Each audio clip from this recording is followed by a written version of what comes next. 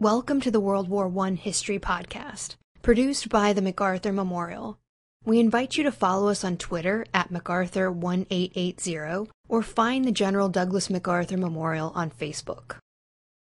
This podcast was sponsored by the Ernst and Gertrude Tico Charitable Foundation. Today we're sitting down with Dr. Colleen Moore, Assistant Professor of History at James Madison University, and we want to thank you for chatting with us again today. Last time we talked about Russia's road into World War I, and today we're covering another big topic, the Russian Revolution. Before we get started, though, can you explain the Russian calendar for us? We're going to talk about the February Revolution, but people are going to hear March dates for it, and this happens a lot in Russian history, so help us out. Thanks so much for having me back. The dates can be confusing. Prior to 1918, Russia adhered to the Julian calendar, which was the calendar used by the Orthodox Church, whereas the West used the Gregorian calendar named after a 16th century pope. In the 20th century, the Julian calendar was 13 days behind the Gregorian calendar. So the February Revolution started on February 23rd in Russia, which was International Working Women's Day, which is celebrated on March 8th in the West.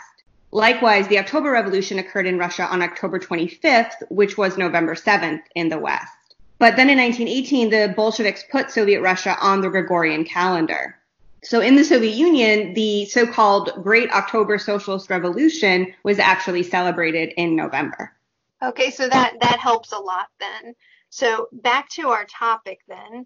1914, start of World War I, Russia experiences a wave of patriotism that seems to mute the structural and social problems that it faced. The Tsar and his family probably felt more secure in 1914 than they had felt really perhaps during his entire reign. And Russia enters World War I with the largest army. What goes wrong for Russia between 1914 and 1916? A lot goes wrong. For a long time, there was a popular misconception that Russia performed poorly in the war because it was backward. It wasn't advanced enough to fight a modern world war. In reality, during the war, Russia was actually suffering from what the historian Norman Stone called a crisis of growth. The Russian economy expanded to meet the demands of the war, but the government was ill-equipped to manage this expansion. So the war wasn't lost at the front. They had enough soldiers and they had enough material to fight the conflict. It was lost at home. Some of the problems were directly related to the nature of the Russian government, the autocracy, which concentrated all power in the hands of one person, the Tsar. There were no checks and balances. There was no delegation of authority. Russia had a council of ministers, kind of like the U.S. president's cabinet, but each minister answered only to Tsar Nicholas, not to the council's chairman or to the Russian parliament, called the Duma. During the war, Russia played what historians have referred to as ministerial leapfrog, as the Tsar replaced one minister after another simply for failing to agree with him. In December 1915, Nicholas II declared himself commander-in-chief of Russia's armed forces, which was a terrible idea. Not only was he not a good military commander, but with the Tsar at military headquarters, who was in charge of Petrograd? It wasn't clear if military authority superseded civilian authority or vice versa. And a lot of decisions were left to Nicholas's wife, Alexandra, who was German. So when things went really badly for Russia, rumors began to circulate that she was a German spy. Another major problem concerned food supply. The autocracy had implemented policies for the procurement and requisitioning of food for the army, but it hadn't implemented parallel structures to ensure the provision of food to those parts of the home front that didn't grow their own, primarily Russia's cities. So there wasn't an absolute shortage of food, but there were problems with transporting it to places in need. Low supply and high demand generated skyrocketing prices, and Russian consumers blamed the government for not doing more to combat wartime speculation on the part of private traders. Reluctantly and belatedly, the government stepped in and established fixed prices, but only for agricultural products, not for manufactured consumer goods. As a result, peasants could not earn enough from the sale of their produce to purchase the manufactured products they needed, things like soap, candles, footwear. So peasants withheld their grain from the market. And by December 1916, both Moscow and Petrograd were on the verge of starvation. We talk about the Russian Revolution, but in reality, it's multiple revolutions. Can you take us through that first one in February that happens in Petrograd? 1917 opens with a wave of industrial strikes and popular demonstrations. On January 9th, 140,000 workers from at least 120 factories, which was 40% of the industrial workforce of Petrograd, went on strike. On February 14th, another major strike brought out about 84,000 workers, affecting at least 52 factories.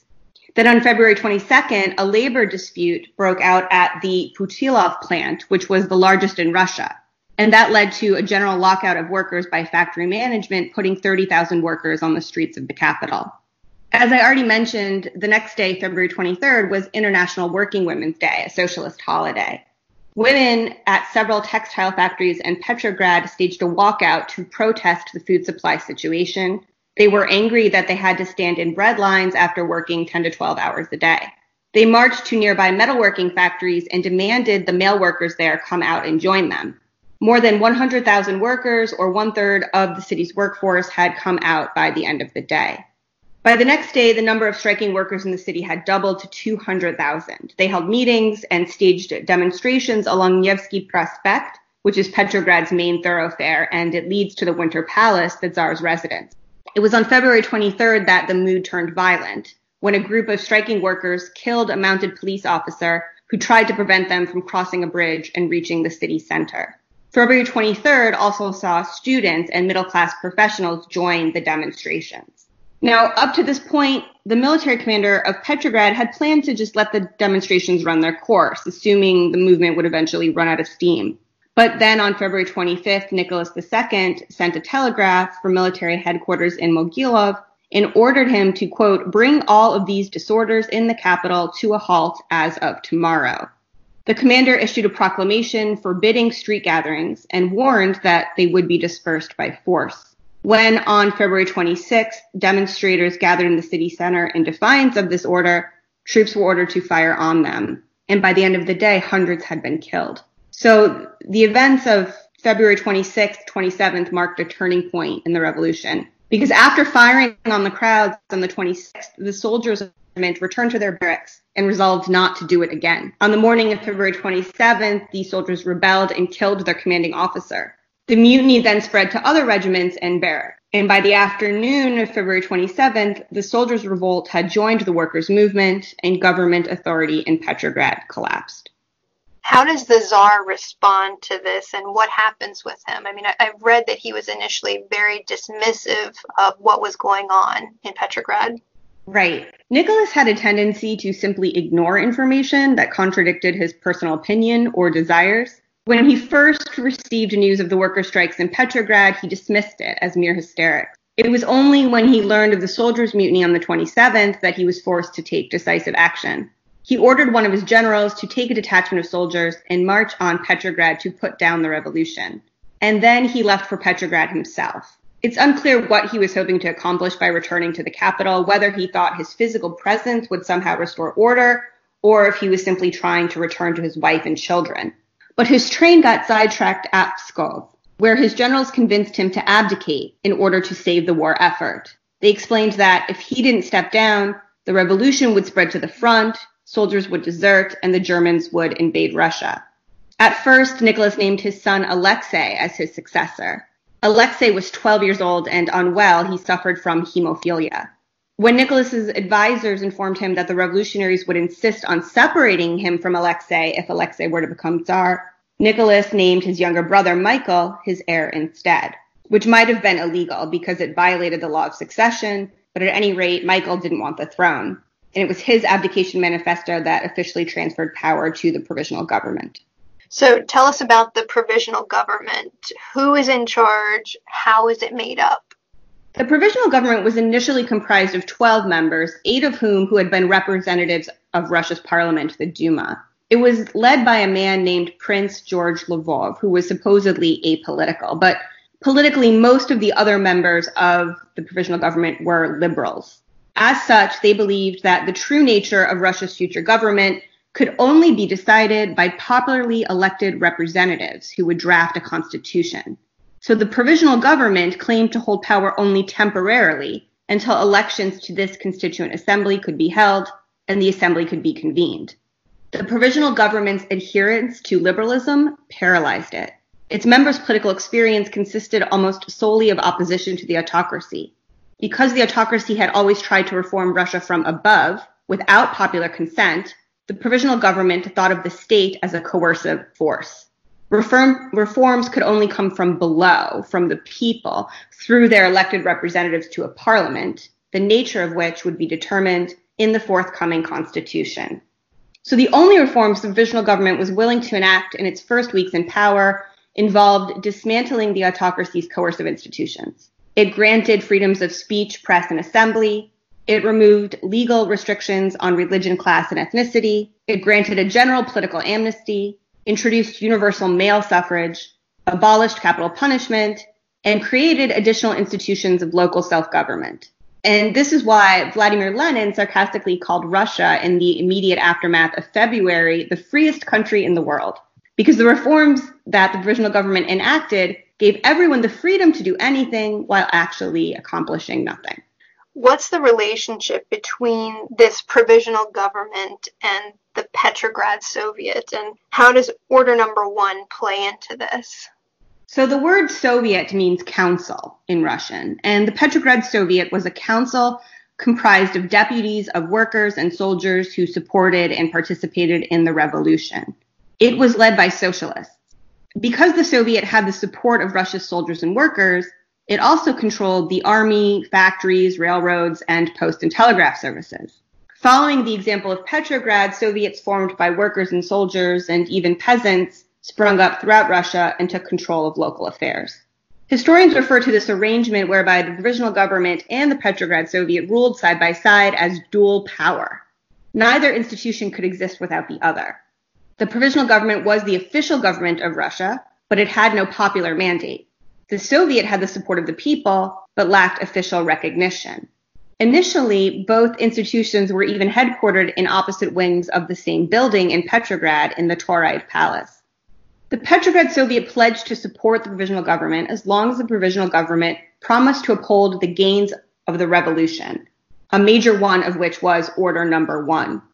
Now, opponents of the revolution and conservative historians tended to blame Order Number 1 for Russia's military losses in 1917, claiming it led to a breakdown of discipline in the Russian army. But the point of Order Number 1 was to restore order to the armed forces. The garrison troops who had participated in the mutiny on February 27th were afraid of being punished for their behavior when they returned to their barracks. So the Petrograd Soviet issued Order Number 1 in order to get them to return. The order promised that soldiers would not be punished or sent to the front, which at this time amounted to the same thing, for their role in revolutionary events. It provided for the creation of soldiers' committees that would serve as a check on the authority of officers. It said that soldiers only had to obey orders of the Soviet, not of the provisional government. It also mandated that soldiers would enjoy the full civil rights of other citizens when not on military duty, and that their officers could no longer address them by the form of you reserved for children and servants. The provisional government continues Russia's involvement in the war. In late summer 1917, the Kerensky offensive begins, and of this offensive, Russian General Mikhail Alexeyev says, "Even if we are not fully confident of success, we should go on the offensive. The faster we throw our troops into action, the sooner their passion for politics will cool." How well does this strategy work out? Terribly. It's a terrible strategy. So in addition to Order Number 1, the other main condition for the Soviets' continued support of the provisional government was the provisional government's recognition of a policy called revolutionary defensism. Adopted by the Petrograd Soviet on March 21st, 1917, revolutionary defensism called for defending Russia's borders to protect the revolution, but renouncing all claims on territorial annexations or reparations promised to Russia by its allies in the event of victory. But then in June 1917, the provisional government decided to launch a military offensive against German forces in direct violation of the revolutionary defensism policy. This decision was made partly to aid the allies and partly to restore discipline in the army by giving soldiers something to do and a sense of purpose. But the results of the offensive were disastrous. Russia actually lost territory and soldiers deserted en masse. They took wagons and rifles and they returned to the rear, where they instigated a popular uprising. people took to the streets again, demanding peace, bread, and land, and all power to the Soviets. And this period is known as the July Days, or the July Uprising. It was entirely spontaneous, meaning that it wasn't led by any revolutionary party. And there's a great story associated with it.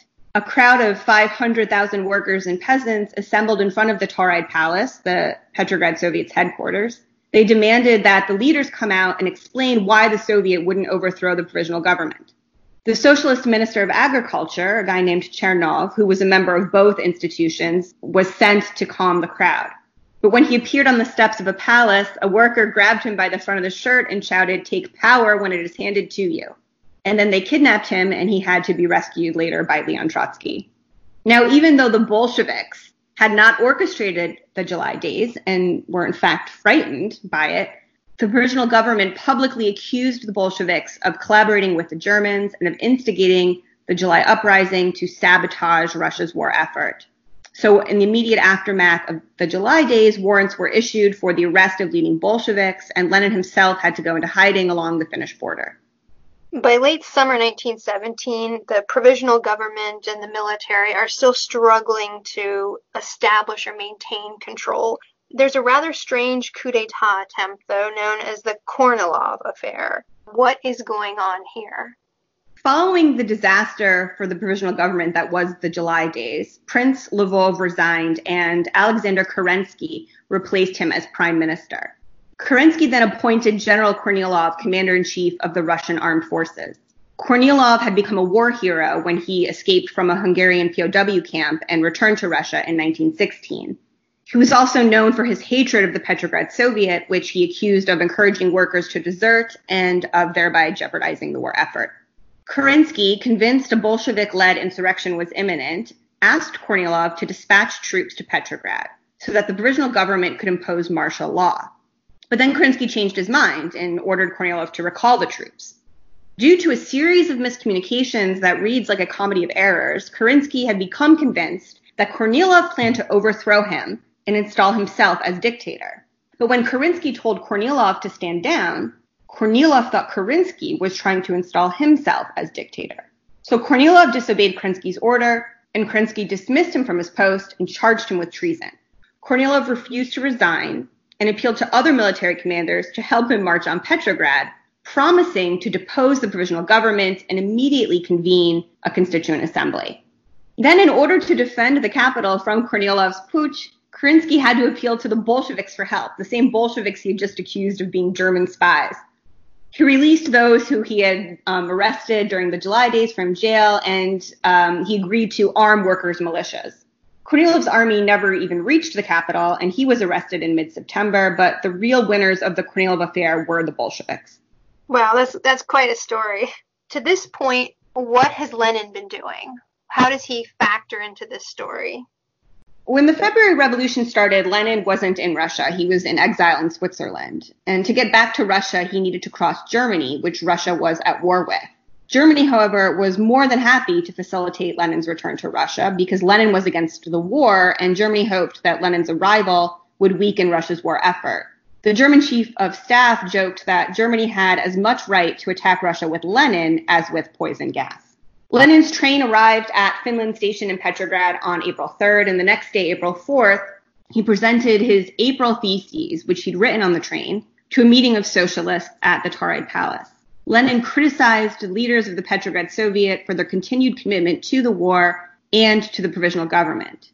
He argued that the revolution could only succeed if all power was immediately transferred to the Soviets in Petrograd and elsewhere. Most socialists, even members of Lenin's own party, the Bolsheviks, thought that Lenin was mad. They argued that the masses were not yet ready to overthrow the provisional government. Lenin reasoned that it didn't matter. The Bolsheviks could exercise power in the name of the people until the people were revolutionized enough to do it themselves. So Lenin spent the next few months between April and October agitating for the Bolshevik-led seizure of power, sometimes with the help of other socialist parties, sometimes without. Other socialist parties enjoyed more popular support than the Bolsheviks, especially outside Petrograd. But the Bolsheviks were the only socialist party to consistently oppose Russia's involvement in the war. and to never compromise their principles by taking positions in the provisional government. Members of other socialist parties had agreed to serve as ministers. Over time, these two stances earned Bolshevik deputies more seats on Soviet executive committees, and so eventually Soviet power, which was equated with democracy, became associated with Bolshevik power. Okay, so walk us through the Bolshevik Revolution. After the Kornilov affair, the Bolsheviks enjoyed a majority in the Petrograd Soviet, and Trotsky became its chairman. To forestall any possible repeat of the Kornilov affair, the Soviet decided to establish a military revolutionary committee, or an MRC, the majority of whose members were also Bolsheviks. And Trotsky persuaded the soldiers in Petrograd to recognize the military revolutionary committee as their authority. Lenin remained committed to the seizure of power by the now Bolshevik-led Petrograd Soviet.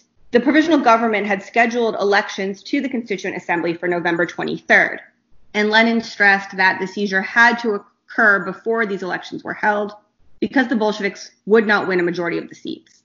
Finally, sneaking back into Petrograd in disguise on October 10th, Lenin managed to persuade the Bolsheviks to use the Military Revolutionary Committee to seize power. Now, a conference or a congress of the leaders of Soviets from all over Russia was scheduled for October 25th, and Trotsky suggested that this conference could legitimize a Soviet-led government. So the Bolsheviks could overthrow the provisional government, and then the Congress of Soviets could approve it. Kerensky conveniently provided just the occasion for the Bolsheviks to seize power on the exact eve of the Soviet Congress by shutting down the Bolshevik press for publishing anti-government propaganda. And this move violated the freedom of the press, which was one of the earliest achievements of the revolution. So Trotsky and the Military Revolutionary Committee ordered troops to seize control of Petrograd's railway and Central Post and Telegraph Office to prevent Kerensky's so-called counter-revolution. Then another group of soldiers surrounded the Winter Palace, where the provisional government was holding an emergency session, and demanded that the ministers surrender at gunpoint. Kerensky escaped in an automobile, and that was basically it. The Petrograd Soviet had overthrown the provisional government. Lenin was therefore able to present the Bolshevik seizure of power to the All-Russian Congress of Soviets as a fait accompli. However, upon learning about the way that the Bolsheviks had unseated the provisional government, the delegates of other socialist parties were outraged, and they stormed out of the Congress Hall in protest. It was then that Trotsky shouted after them his famous line, quote, "You are bankrupt. Your role is played out. Go where you belong, into the dustbin of history." In the absence of any political opposition, Lenin was able to pass a resolution declaring that the Congress of Soviets was the new authority of Russia. And the Congress elected a ruling body known as the Council of People's Commissars with Lenin as chairman. All the other members were Bolsheviks as well because all the other socialists had left before a vote on these matters had been taken. The Council of People's Commissars allowed the elections to the Constituent Assembly to proceed as planned, but the Bolsheviks, as Lenin had predicted, did not win a majority of the seats. They received only 25% of the popular vote and would therefore be unable to pass their resolutions. So the Constituent Assembly was allowed to meet for one day in January 1918. The next day, Bolshevik troops locked the doors to the building, and the Council of People's Commissars ordered the assembly disbanded. Lenin justified this move by arguing that in a liberal republic, a constituent assembly is the highest form of democracy, but in a socialist republic, the Soviet is the highest form of democracy. Lenin immediately ends Russia's participation in World War I. What kind of peace does he make with Germany, and is it advantageous to Russia? It is not advantageous to Russia. The Bolsheviks had to get Russia out of the war upon coming to power because it was their stance on the war that was primarily responsible for their popularity. And in order to get Russia out of the war, the Bolsheviks had to seek a separate peace with Germany. Trotsky, as the Commissar of Foreign Affairs, contacted the German High Command for an armistice on November 13, 1917. 3 days later, a Soviet delegation headed to Brest-Litovsk, where the German headquarters was located, to negotiate. And this is one of my favorite stories. The delegation was supposed to include, in addition to Bolshevik leaders, symbolic representatives of Soviet power. So a soldier, a worker, a woman, and a peasant. But on their way to the train station, the Bolsheviks realized that they'd forgotten the peasant. And it's like 4 a.m. They spied an old man in a peasant coat walking down the side of the street in the early morning hours. And they lowered their car window and they asked him, like, where are you going? And do you want a lift? And he got in the car and agreed. And then they convinced him to come with them to Brest-Litovsk instead and make history. The Germans had the upper hand in the negotiations and were pretty much able to impose whatever terms they wanted because the Russian army was in no shape or mood to fight any longer. According to the terms of the final peace treaty signed at Brest-Litovsk in March 1918, Russia lost approximately 1/4 of its territory and 1/3 of its industry. Wow. How does the Western world view the Russian Revolution, and does this evolve over time? Yeah, it does considerably change over time. During the early Cold War, the interpretation of the revolution was neatly divided along national and ideological lines. The Soviets portrayed the Bolshevik Revolution as the inevitable triumph of the decades-long Russian revolutionary movement, in which Lenin and the Bolsheviks freed the Russian people from Tsarist oppression. So for the Soviets, the Bolshevik victory proved the superiority of socialism over Western capitalism. Conversely, Western scholars portrayed the Bolshevik Revolution as a coup d'etat, masterminded by Lenin, who had stolen the revolution from the Russian people and prevented Russia from becoming a democracy. They cast the revolution as a tragedy. Lenin was a dictator, and socialism was not a historical inevitability, but an aberration. However, in the 1970s, historians in the West began to challenge this tragedy narrative, and they became known as the revisionists in the sense that they were revising the prevailing Western interpretation of the revolution. The revisionists argued that instead of stealing the revolution from the people, Lenin and the Bolsheviks were actually following the people's lead. The Bolsheviks enjoyed mass support, and it was popular pressure that pushed them to overthrow the provisional government in October. Moreover, the revisionists insisted that the Bolshevik Party was a genuinely democratic organization, and that the Bolsheviks intended to implement real democracy in Russia. It was the experience of civil war that turned the Communist Party, as the Bolsheviks renamed themselves in 1918, away from democracy and toward centralized one-party rule. The collapse of Communist Party rule and the dissolution of the Soviet Union in 1991 largely rendered moot the historical debate about the inevitable nature of the revolution. These events also encouraged a reconsideration of the division of modern Russian history into pre-revolutionary and post-revolutionary eras. As a result, recent scholarship has focused on identifying continuities across the 1917 divide, treating the years from 1914 to 1921 as a continuous period of war and revolution. The prevailing narrative that emerges from such studies is that political leaders, both socialists and liberals, used the tools of wartime mobilization to overthrow the autocracy and then to refashion state and society according to their particular vision. How does Russia view World War I today? The collapse of the Soviet Union combined with the centenary of the war has generated renewed interest in the war within Russia.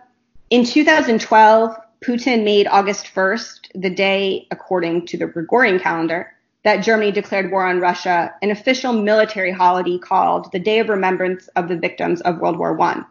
In 2014, monuments to the war were erected in St. Petersburg, Kaliningrad, Pskov, and other Russian cities. The most famous of these is probably the monument to the heroes of the First World War in Victory Park in Moscow, a space previously dedicated to paying tribute to Russia's great patriotic wars, the first against Napoleon and the second against Hitler. The very inclusion of a monument to World War I in this space speaks to the war's elevated status in the post-Soviet period and to Russia's attempts to reclaim it as an important part of its history. Contemporary Russia's recognition of the First World War helps to legitimize Putin's Russia by portraying it as the rightful heir to Tsarist Russia, which some today consider the true Russia. But I think Soviet Russia was also the true Russia. Just because the Soviet Union eventually collapsed doesn't mean that it was illegitimate. All right. Well, thank you very much for sitting down with us again today. We really appreciate it. Thank you so much again for having me back. Thank you for listening. If you have any questions, suggestions, or comments, please contact Amanda Williams at amanda.williams@norfolk.gov.